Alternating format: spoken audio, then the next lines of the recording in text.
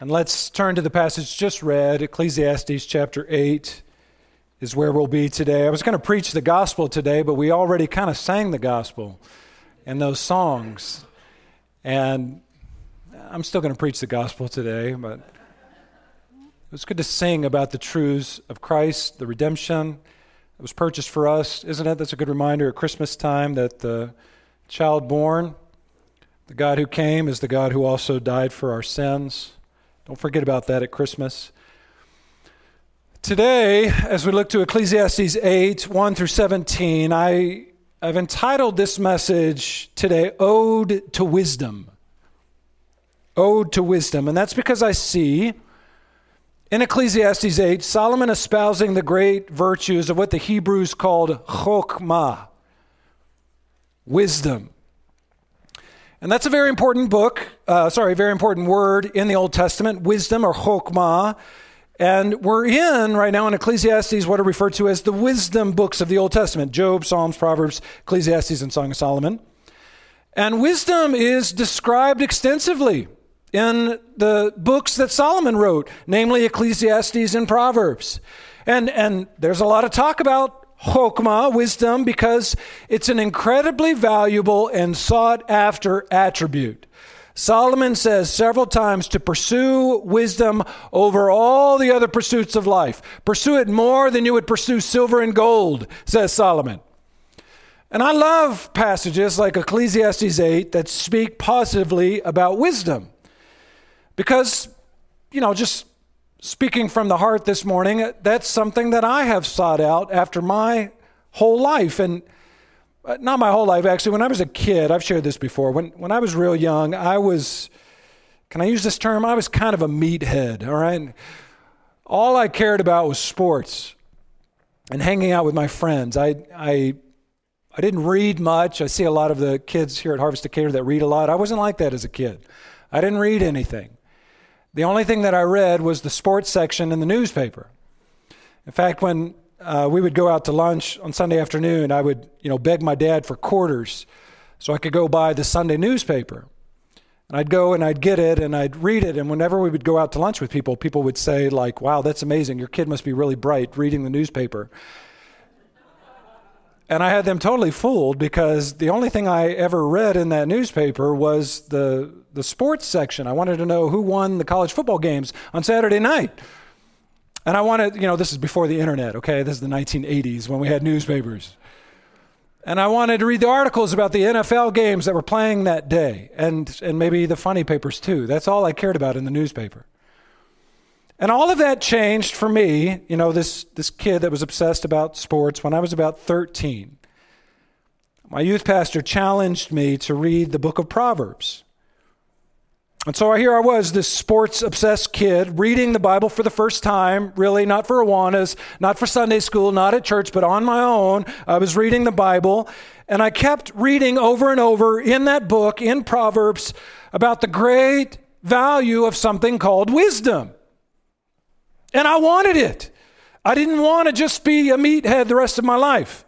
And so I started to pray for that thing that was said to be so valuable in the book of Proverbs. And similar to Proverbs here in Ecclesiastes, the old man Solomon is once again going to champion the virtues of wisdom. He's going to tell us to get wisdom if you can, go get it. But he's also going to give us a caveat at the end of this chapter.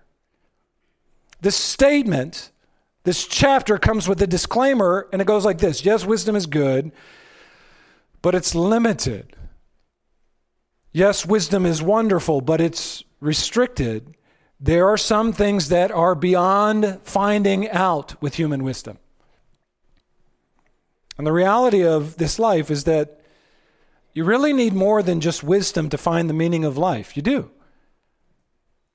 In fact, from a biblical theological perspective, as we put together the sum total of Scripture, you need not just wisdom, you need the perfect embodiment of wisdom, a man of true wisdom that surpasses even Solomon, to find the true meaning of life. More on that before we're done, I promise. But first, let's talk about the benefits of wisdom, okay? Ode to Wisdom, Harvest Decatur. ode to wisdom. Write this down as number one in your notes. Solomon tells us in verse 1 of chapter 8 that wisdom improves one's situation. That's the essence of what Solomon says in verse 1. Wisdom improves your situation. To that you might say, no, Pastor Tony, ignorance is bliss. Is it though? Is it though? I mean, that might be fun to say. I've said that before, ignorance is bliss, and it might be fun to quote that adage, like right before you take a test at school. But, at 43 years old, let me just tell you this morning, ignorance ain't bliss. And all things being equal, you're better off being wise than ignorant. That's a brilliant statement right there. Write that down. You're better off being wise than ignorant. You're better off seeking the Lord and gaining the wisdom that he offers you to improve your situation. Here's how Solomon says it in verse 1. He says, who is like the wise? And who knows the interpretation of a thing? Those are some good rhetorical questions alluding to the fact that wisdom, real wisdom in this world, is pretty rare. And then he says, a man's wisdom makes his face shine, and the hardness of his face is changed. Wisdom makes your face light up.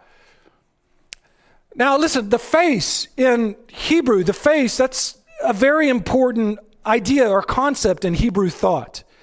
Because you derived a person's spiritual and emotional state by their face, by what we would call their countenance, a person's countenance. You talked with people face to face. Moses spoke, in a manner of speaking, face to face with God in the book of Exodus. That was a description of intimacy and connection. And that connection to the Lord made Moses' face light up. And what Solomon is saying here is there's a way to make your face light up. It's the wisdom that God gives you. And the hardness of your face can actually change if you have wisdom. Your countenance can be changed if you have wisdom. Wisdom does that for you. It makes your face shine.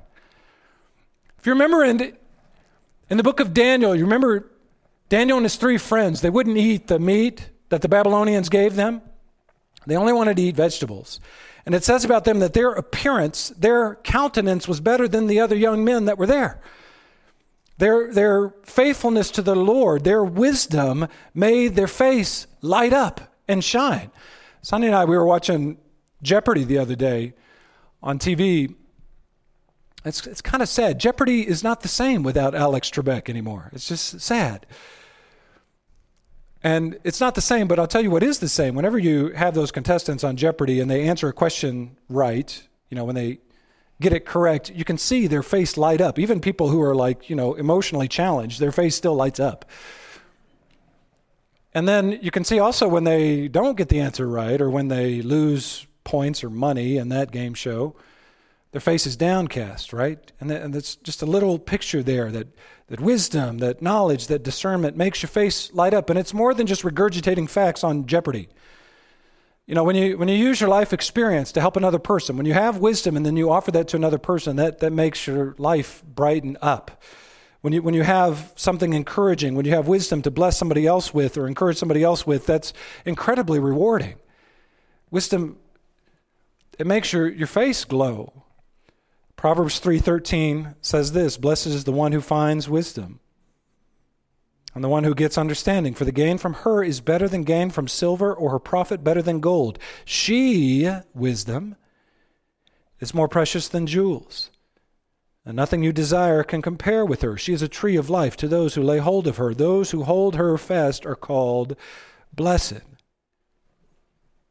Also in Proverbs 3, it says that the Lord by wisdom founded the earth. By understanding, he established the heavens. By his knowledge, the deeps broke open and the clouds dropped down the dew. My son, do not lose sight of these. Keep sound wisdom and discretion, and they will be life for your soul and adornment for your neck. These are the passages that I read at age 13, and I said, I got to get some of that. Whatever that is, I got to get that. Wisdom. Because this is going to be an adornment around my neck. This is going to be life for my soul. Even James in the New Testament, James 1 verse 5 says, if any of you lacks wisdom, let him ask God, who gives generously to all without reproach, and it will be given him. So wisdom improves your situation in life.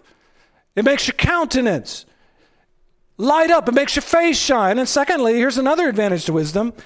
Write this down as number 2. Wisdom teaches one prudence. Wisdom teaches one prudence. Solomon says in verse 2, he says, I say, keep the king's command because of God's oath to him. Now, this section, I'll be honest, it's a little odd because Solomon, as a king, is going to tell you how to interact with and counsel a king. So it's a little bit self-serving here, what Solomon says. But the main idea here is to use prudence, to use wise discretion when you interact with a superior, when you interact with the authorities. Keep the king's command. Basically, don't be rash, don't be haughty when you're standing before the king, and don't, in the presence of the king, be on the side of evil. Why? Because, verse 2, God's oath to him. Whenever a king was king in Israel, he would make an oath before God, and the people would make an oath before the king that they would follow the king as if they were following God, because the king was God's representative to the people. And so Solomon says that's a serious oath. Don't take that lightly. Do you remember when David was being chased by King Saul? And Saul wanted to kill David. And David had 2 opportunities in the caves of Judah to take Saul's life. 2 times he could have killed King Saul. And he said, no, I'm not going to do that. He said, the Lord forbid that I should put out my hand against the Lord's anointed. I'm not going to kill the king, even though King Saul was a wicked king. David wouldn't do it. Solomon says in verse 3 here, be not hasty to go from the king's presence. Don't be rash, don't be hasty.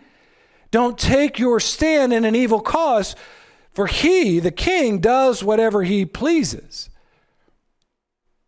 For the word of the king is supreme, verse 4.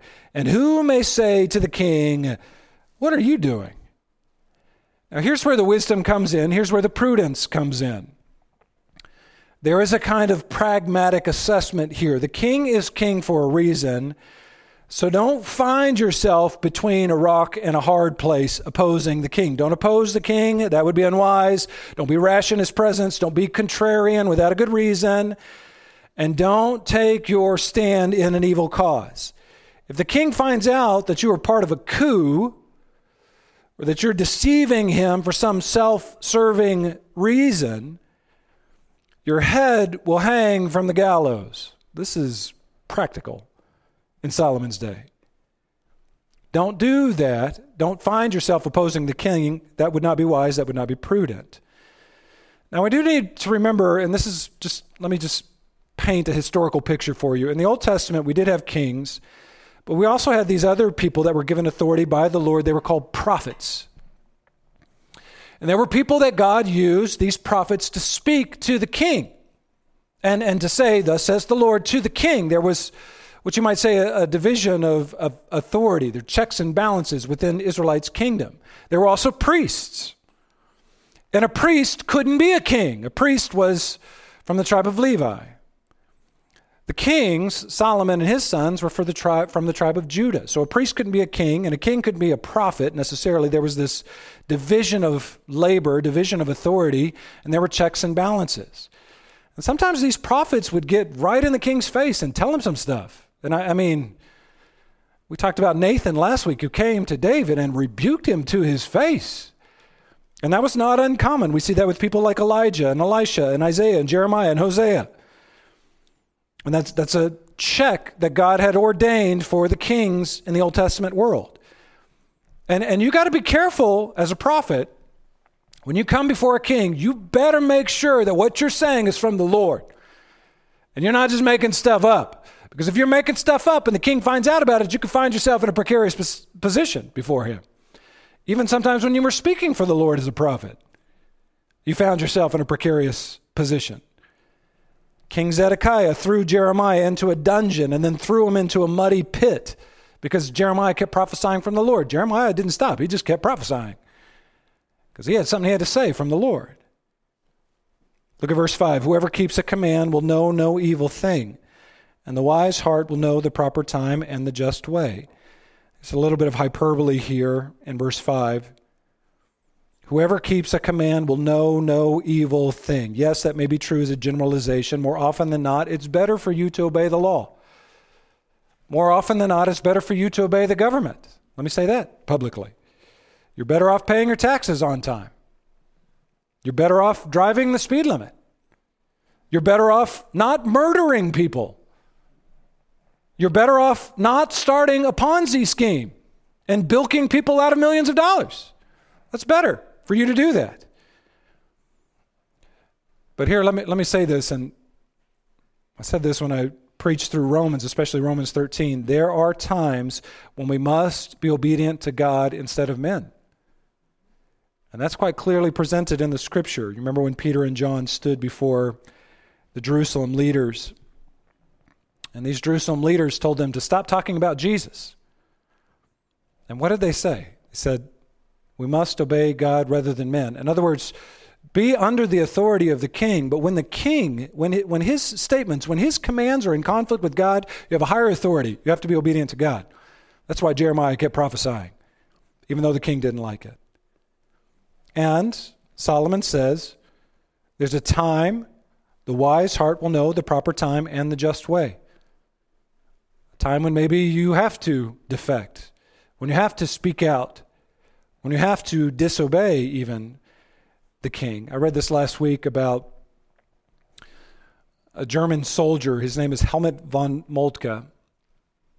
And he actually was drafted to work in counterintelligence for Nazi Germany in the 1930s, 1940s.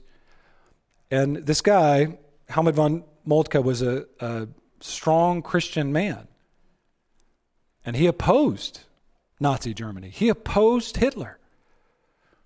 And so when he got drafted to work in counterintelligence, he actually used his high position to reach prisoners, to rescue prisoners, to oppose the Third Reich, and actually to take down the Third Reich. And because of that, he eventually got caught and he got tried for his actions.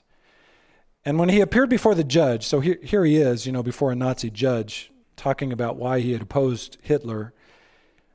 And the judge said to Moltke, he said, only in one respect does Nazism resemble Christianity. We demand the whole man. That's really insightful.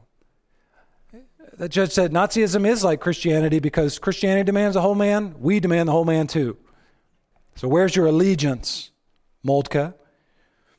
And the judge actually asked him, from whom do you take your orders? From the other world or from Adolf Hitler? From Christ or from your political leader? Where does your loyalty and your faith lie? And Moltke, he took his orders from Christ and they put him to death. And they killed him. Sometimes we have to defy the government in order to obey Christ. And that's littered throughout church history. That's true in the Bible. Every time I say that, I just got to be careful because I know you talk about government and obeying the king or let's say the authorities in our own day. There's always those individuals, those Americans, even those Christians that are like, I'm ready to disobey the government, Pastor Tony. Just give me the authority. We're just ready we're spoiling for a fight with the government. And I get that. I'm from Texas. We have an awkward relationship with government, especially big government. But there is a mentality that I think goes against what Scripture would teach. In terms of, just give me a chance. Give me a chance to disobey. I'm ready to disobey. Almost like we would prefer anarchy to any kind of authority within our lives. And you know what? I see this error with Christians. I see this error with Americans on the right and on the left. I see it with people who stormed the Capitol on January 6th, and I see it with other people who say, let's defund the police. I don't like any of those philosophies. I don't think that's taken us anywhere good. Either of those. And I think both of those are disobedient to what the Bible says. In the New Testament, Romans 13, verse 1, let every person be subject to the governing authorities, for there is no authority except from God, and those that exist have been instituted by God. So yes, there's a time for civil disobedience, but don't be in a hurry to get to that place. Solomon says this in verse 6. He says, for there is a time and a way for everything. That sounds like Ecclesiastes 3, doesn't it? A time, I won't sing that again. Although man's trouble lies heavy on him. Y'all see that in verse 6? Who's the him in verse 6? For there is a time and a way for everything, although man's trouble lies heavy on him. There's some debate about this, but I actually think that that's Solomon's reference to the king, talking about how it's hard to be king because man's troubles lie heavy. Man's evil is another way to translate that. The evil of man lies heavy on the king. This is the Old Testament's way of saying uneasy lies the head that wears the crown. It's tough being king. Why? Verse 7, for he does not know what is to be, for who can tell him how it will be? Solomon's doing his best, but he doesn't know what the future holds. He doesn't know how to best lead his country in the future, and then he's going to die someday and turn the kingdom over to his idiot son, who's going to blow the kingdom up. That actually happened. That's a historical fact. No man has power to retain the spirit, says Solomon, verse 8, or power over the day of death. There is no discharge from war, nor will wickedness deliver those who are given to it. Hopefully you see here the limitations of wisdom. As Solomon explains it, wisdom's good, but it only goes so far. Solomon was the wisest man in the world, but even his wisdom, he can't stave off death. He doesn't have power over death. He can't stop wars from happening. Verse 9, all this I observed, says Solomon, while applying my heart to all that is done under the sun, when man had power over man to his hurt. Boy, that's a sad statement, verse 9. And there's a little bit of self-loathing here. Solomon's saying that no matter how hard he worked to apply his heart to all that he's done, all that's done under the sun, he couldn't find a perfect solution for how men should rule over men. A king is just a man. He puts his pants on one leg at a time like everybody else. And a king is flawed just like every other man. And men having power over men leads to hurt. And absolute power corrupts absolutely. You know that. And you might even wonder at the end of verse 9, who's the his? Who's his hurt? Who's the referent to that pronoun? A man had power over man to his hurt. Are we talking about the king's hurt? Or are we talking about mankind's hurt? I'm not so sure it's not both. In other words, Solomon is saying that man rules over man and it's imperfect. It's not ideal because men are imperfect and kings are imperfect. And we can't recreate Eden. We can't go back to Genesis 2. Because Genesis 3 actually happened. We can't escape the patterns of sinfulness and pain and war and devastation, no matter how much wisdom we acquire, no matter how wise our king is, no matter how great our rulers are. And you can see that just in the kings of Israel. If you look through the history of the kings, failure, failure, failure, failure, failure, failure. Even David, failure, big time. You look through even modern day history with Mother England, those kings and queens, failure, failure, failure, failure, failure. It's not a pretty picture, really, at all. You might say, well, we solved that problem, Pastor Tony. We got rid of King George. We're Americans. We don't need no king. So we fixed that problem with kings ruling over us. Yeah, maybe that worked for us a little bit. That didn't work out so good for France. They guillotined their king, and then they ended up with something worse than him. That didn't work in Russia. They put King Nicholas II to death, and they ended up with Lenin, Stalin, and communism. That wasn't better. And the problem is, it's not really king, it's men ruling over men. That's problematic. You're going to have problems, no matter who you elect or who is appointed for you as king. I've said this before, and it's probably been the one of the main themes of my preaching. I see in human behavior as I look out, even on Americans, that there is this intense human longing for a good and righteous king to rule over us. We want that so bad. We read fairy tales about it. We read about people like King Arthur, the Knights of the Round Table. We read about King Richard, the Lionhearted, hoping he'll come back. We read The Lord of the Rings and The Return of the King, and we think, Boy, it'd be great to have a king that ruled justly and righteously. We want that so desperately. I see that even in America with our presidents. Every 4 years, we trot out the next political leader like he's going to be or she's going to be some Messiah to save us all. And we're so happy until about 48 hours into that president's reign. And we're like, this ain't working. It's got to be somebody better than this. And there's this longing in the human heart for a king who doesn't fail us, who is perfectly righteous in every way. Is there such a king? More on that later. Let's go back to wisdom. So Solomon says, let's review here. Solomon says wisdom, it improves one's situation in this Genesis 3 world. That's good. And Solomon says that wisdom teaches one prudence. It teaches a person how to interact with the powers that be in this world and not to be rash and not to be self-serving and not to be hot-headed in the presence of authorities. Here's another thing that wisdom does. Write this down as number 3. Wisdom gives one perspective. Number 3, wisdom gives one perspective. Solomon says this in verse 10, and this is so good. Listen to this, Harvest Decatur. Then I saw the wicked buried. They used, the wicked, to go in and out of the holy place and were praised in the city where they had done such things. This also is vanity. That word for vanity there, you should know this word by now, is hevel.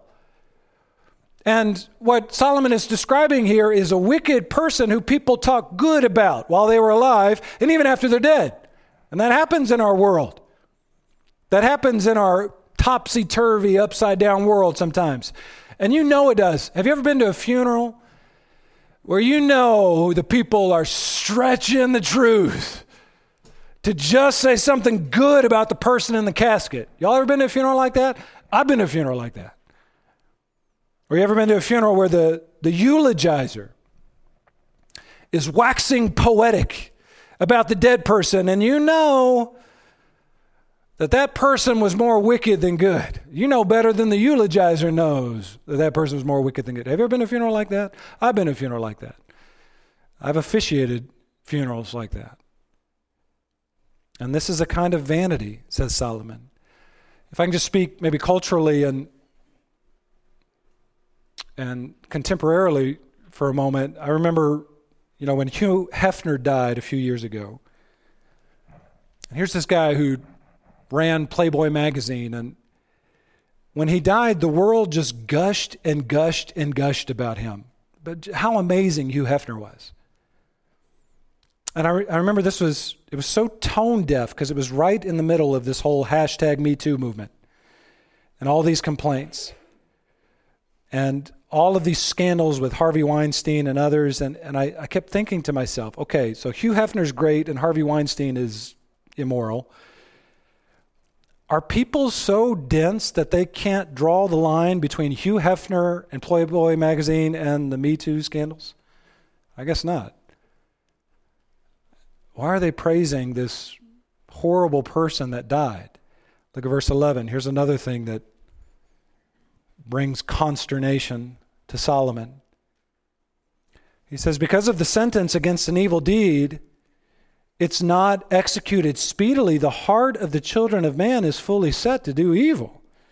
Why did Harvey Weinstein get away with what he was doing for years? Well, because he was powerful and because the sentence against an evil deed is not executed speedily. It's not expedited the way Solomon wants it to be expedited. Instantaneous retribution for sin. Why did Bernie Madoff get away with bilking people out of millions of dollars? Because he was powerful and the sentence against an evil deed is not executed speedily. Why did Jeffrey Epstein and Ghislaine Maxwell get away with their empire of sexual abuse and human trafficking? Because the sentence against an evil deed is not executed speedily. And because of that, Solomon says the children of man is fully set to do evil. We're not going to be punished. Let's do evil. Welcome back to Genesis 3. We're in Genesis 3 again. Solomon's talking about how evil our world is, and he's talking about how mankind is morally depraved. And to that you might say, okay, well, if that's the way it is, Pastor Tony, if we can get away with evil, why not just sin as much as we can? Why not just live like an animal and do whatever our carnal urges tell us to do? Just sin like crazy. Here's why. Look at verse 12. Though a sinner does evil 100 times and prolongs his life. How long did Hugh Hefner live? How old was he when he died? 91? Though a sinner does evil 100 times and prolongs his life, yet I know, says Solomon, it will be well with those who fear God because they fear before him. How do you know that, Solomon? How do you know that? By the way, that doesn't sound like the cynic Solomon. That doesn't sound like the Solomon in Ecclesiastes 1 who said, vanity of vanity, all is vanity. That sounds like Solomon in Proverbs. That sounds like Solomon got in a time machine, went back, and saying the same thing he said in Proverbs. Listen, one of the things that you notice as you read through the book of Ecclesiastes, and I'm starting to notice this as we're nearing the end, is that, Solomon gets closer and closer to his conclusion in chapter 12. And I used to think of Ecclesiastes, I used to think of this book like an M. Night Shyamalan movie. Like he's leading you one way, and then all of a sudden at the end of the movie, there's this twist, and you're like, whoa, wow, I wasn't seeing that. Bruce Willis is dead? No way. I kind of thought Ecclesiastes was like that. He's all going one way, and then at the end, he's like, fear God. That's the end of the matter. You're like, whoa, no way. I thought he was going somewhere else. And maybe there is still a little bit of that here, but I'll just tell you, you do have these clues throughout the book that the fear of God is important to Solomon, even in chapter 8, even before we get to chapter 12. And you get these clues that wisdom is important to Solomon. And even though it's mysterious, and even though it's unfair and complicated, this life, it's still better to live wisely and God-fearingly than wickedly and foolishly. Though a sinner does evil 100 times and prolongs his life, yet I know that it will be well with those who fear God. Do you fear God, Harvest Decatur? Do you?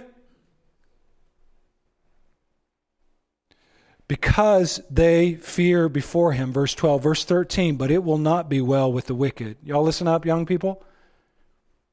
Take a note. It will not be well with the wicked. Neither will he prolong his days like a shadow, because he does not fear before God. I can't help but think that Solomon the cynic here is alluding to eternity.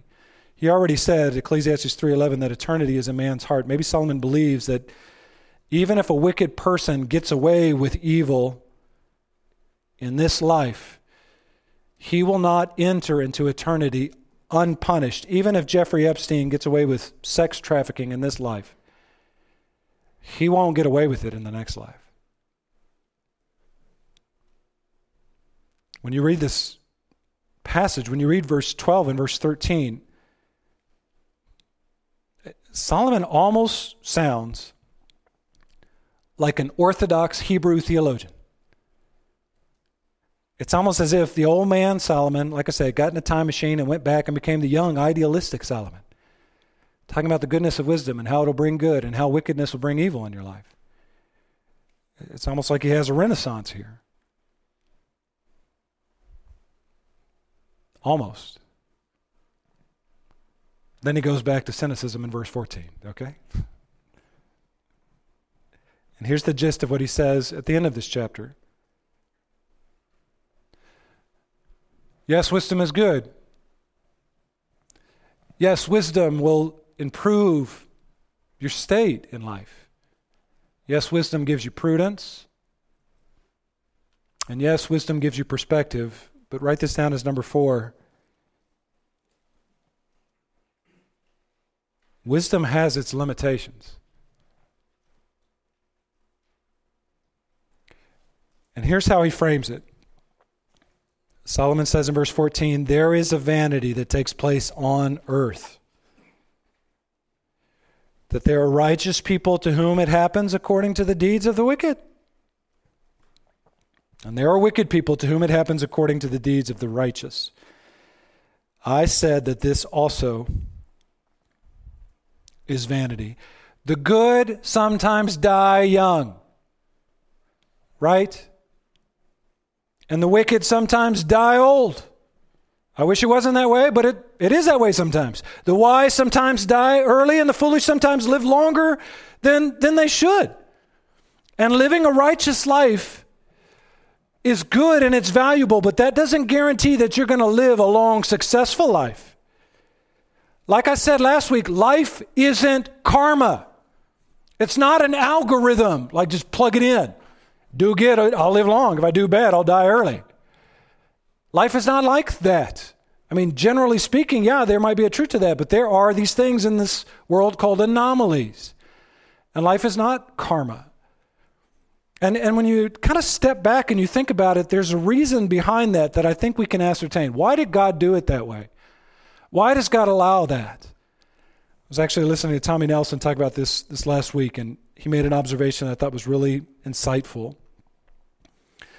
And he said that, if our good conduct was always rewarded with success, and if our evil conduct was immediately punished, then we wouldn't have to live our lives by faith. If every time I had a quiet time in the morning and spent time with God, something good happened in my life, then the reason I would have quiet times in the morning is not because I fear God and love God, it's because I want something good to happen in my life.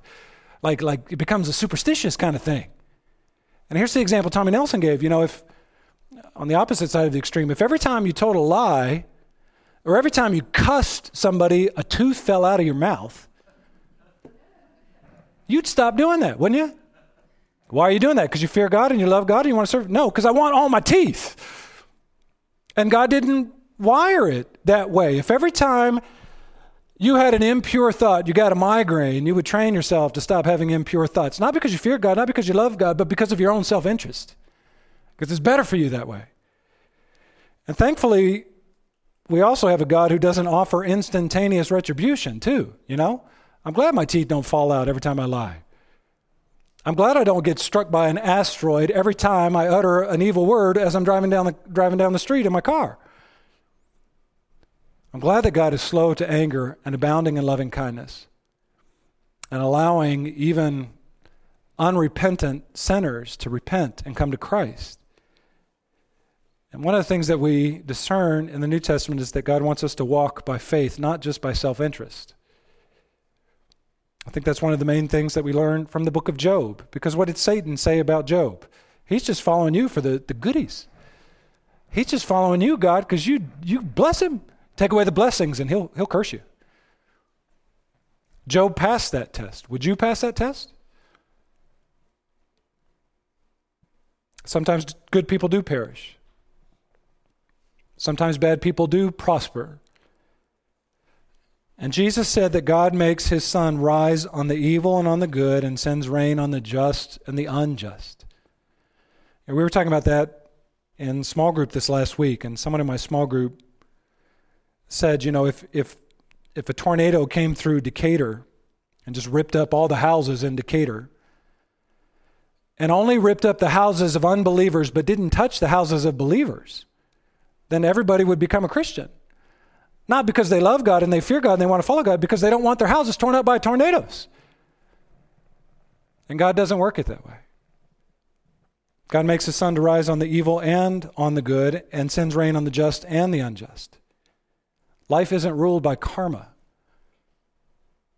There are righteous people to whom it happens according to the deeds of the wicked, and there are wicked people to whom it happens according to the deeds of the righteous. Look at verse 15. And then Solomon says this. It's pretty fascinating. And I commend joy. You're like, really? Okay. Didn't see that coming.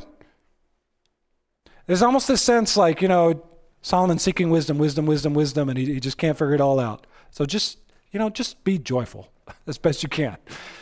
Don't wear yourself out trying to be too wise. And I commend joy, says Solomon, for man has nothing better under the sun but to eat and drink and be joyful, for this will go with him in his toil through the days of his life that God has given him under the sun. What Solomon is saying here is that sometimes good things happen to bad people, sometimes bad things happen to good people. There's no logic to this necessarily. There's no algorithm that you can plug into to acquire wisdom. So don't try to solve this. Just enjoy life as best you can. Just eat and drink and enjoy the days that you have alive. You know why? Because you'll be dead soon. So enjoy yourself as best you can. Dietrich Bonhoeffer, he wrote this. You can read this on the screen. This is from his book, Life Together. He said, our life is not only a great deal of trouble and hard work, it is also refreshment and joy in God's goodness. Amen. Praise God for that.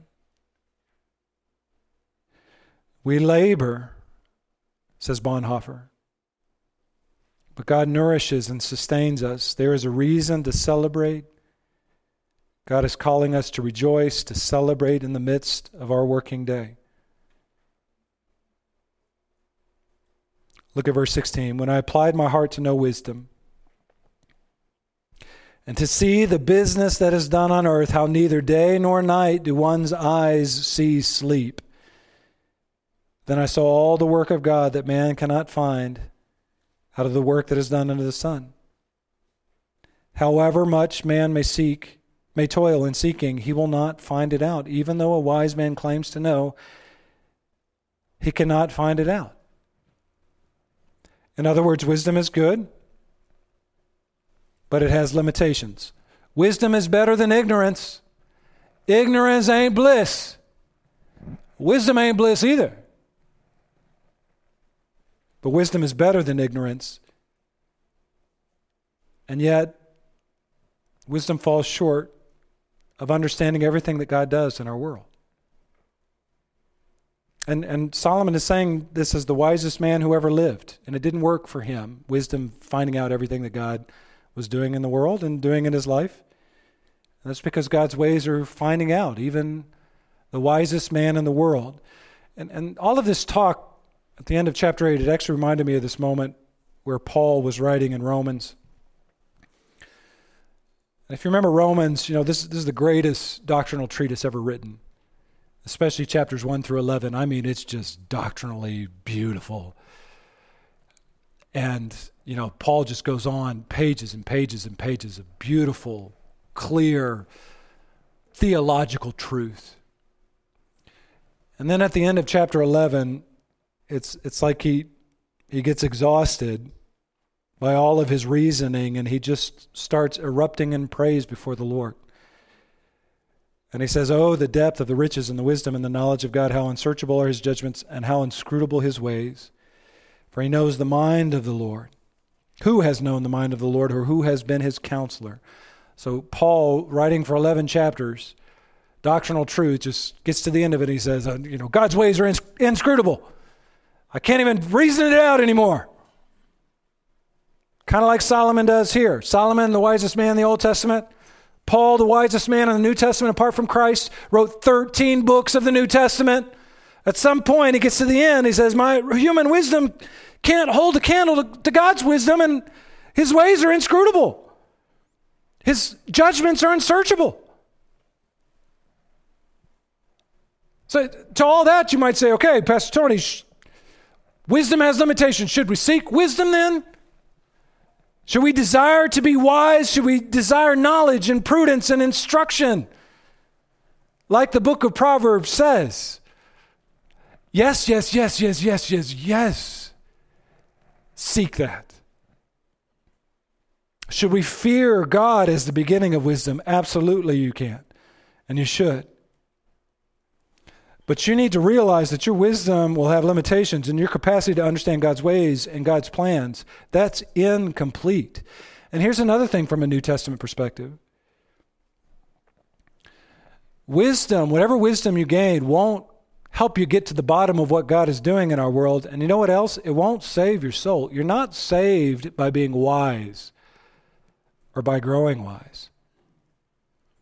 Paul, who was also called Saul in the New Testament, was the wisest man in the world before he became a Christian. He knew more about God. He knew more about the Old Testament scriptures than any person who was alive, and yet he was a murderer. He was an opponent to Christ Jesus. He was an enemy of the church. His wisdom didn't save his soul. That you might say, okay, Pastor, well, what does save a person's soul if wisdom doesn't save a person's soul? What does save a person's soul? This might sound a little contradictory, but here's my answer to that. Wisdom from God saves a person's soul. And by that I mean 1 Corinthians 1 verse 30. And because of him, you are in Christ Jesus, who became to us wisdom from God, righteousness and sanctification and redemption. When I say wisdom from God, I mean Jesus Christ, who according to Colossians 2 verse 3, in Christ is found all the hidden treasures of wisdom and knowledge. In Christ we have wisdom. In Christ we have better wisdom than the wisdom of Solomon in the Old Testament. In Christ also we have a better king than the Solomon of the Old Testament. A true and better king. A king who will live and reign forever with justice and equity and impartiality, punishing forever those who are evil and rewarding forever those who are righteous. When I was 13 years old, just go back to what I said at the beginning, I read the book of Proverbs and I said, Lord, give me wisdom. And you know what? God has answered that prayer in my life in ways that I would have never expected. He has. But you know, I prayed another prayer even before that when I was about age 6. And I didn't say, give me wisdom. You know what I said when I was 6? Give me Jesus. Wisdom's good. Jesus is better. Pray with me.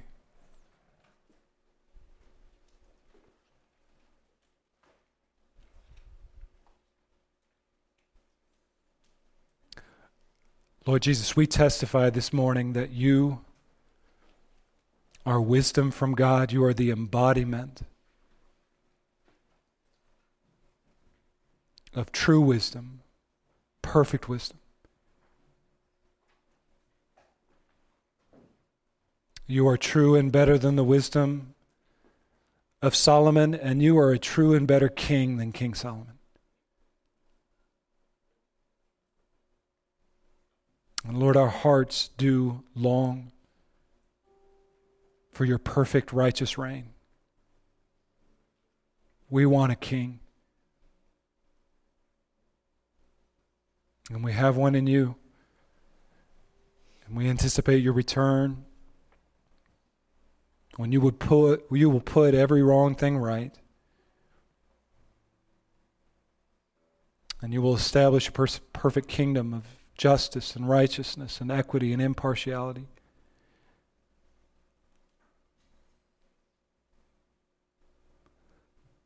Lord, I pray that Harvest Decatur, this church, would be a wise church, seeking the truth of your word, fearing God as the beginning of wisdom. God, these are perilous times. These are confusing times. We need wisdom. We need prudence. We need discernment.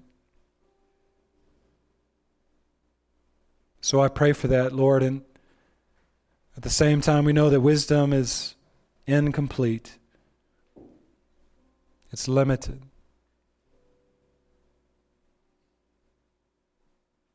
More than anything, we need Jesus, our Savior.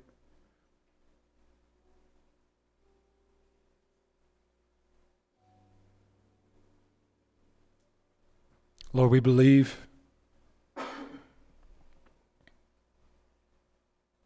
We believe in Jesus Christ. We believe in his death. We believe in his resurrection. We sang songs about your kingship already. We sang songs about the salvation you purchased for us. The gospel is so good, Lord.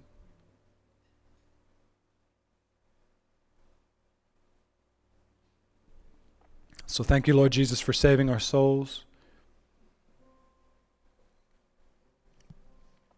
Thank you for coming to this earth and dying for our sins, Lord.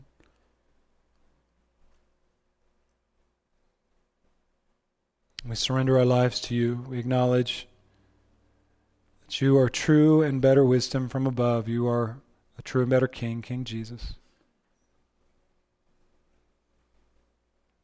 Amen, church.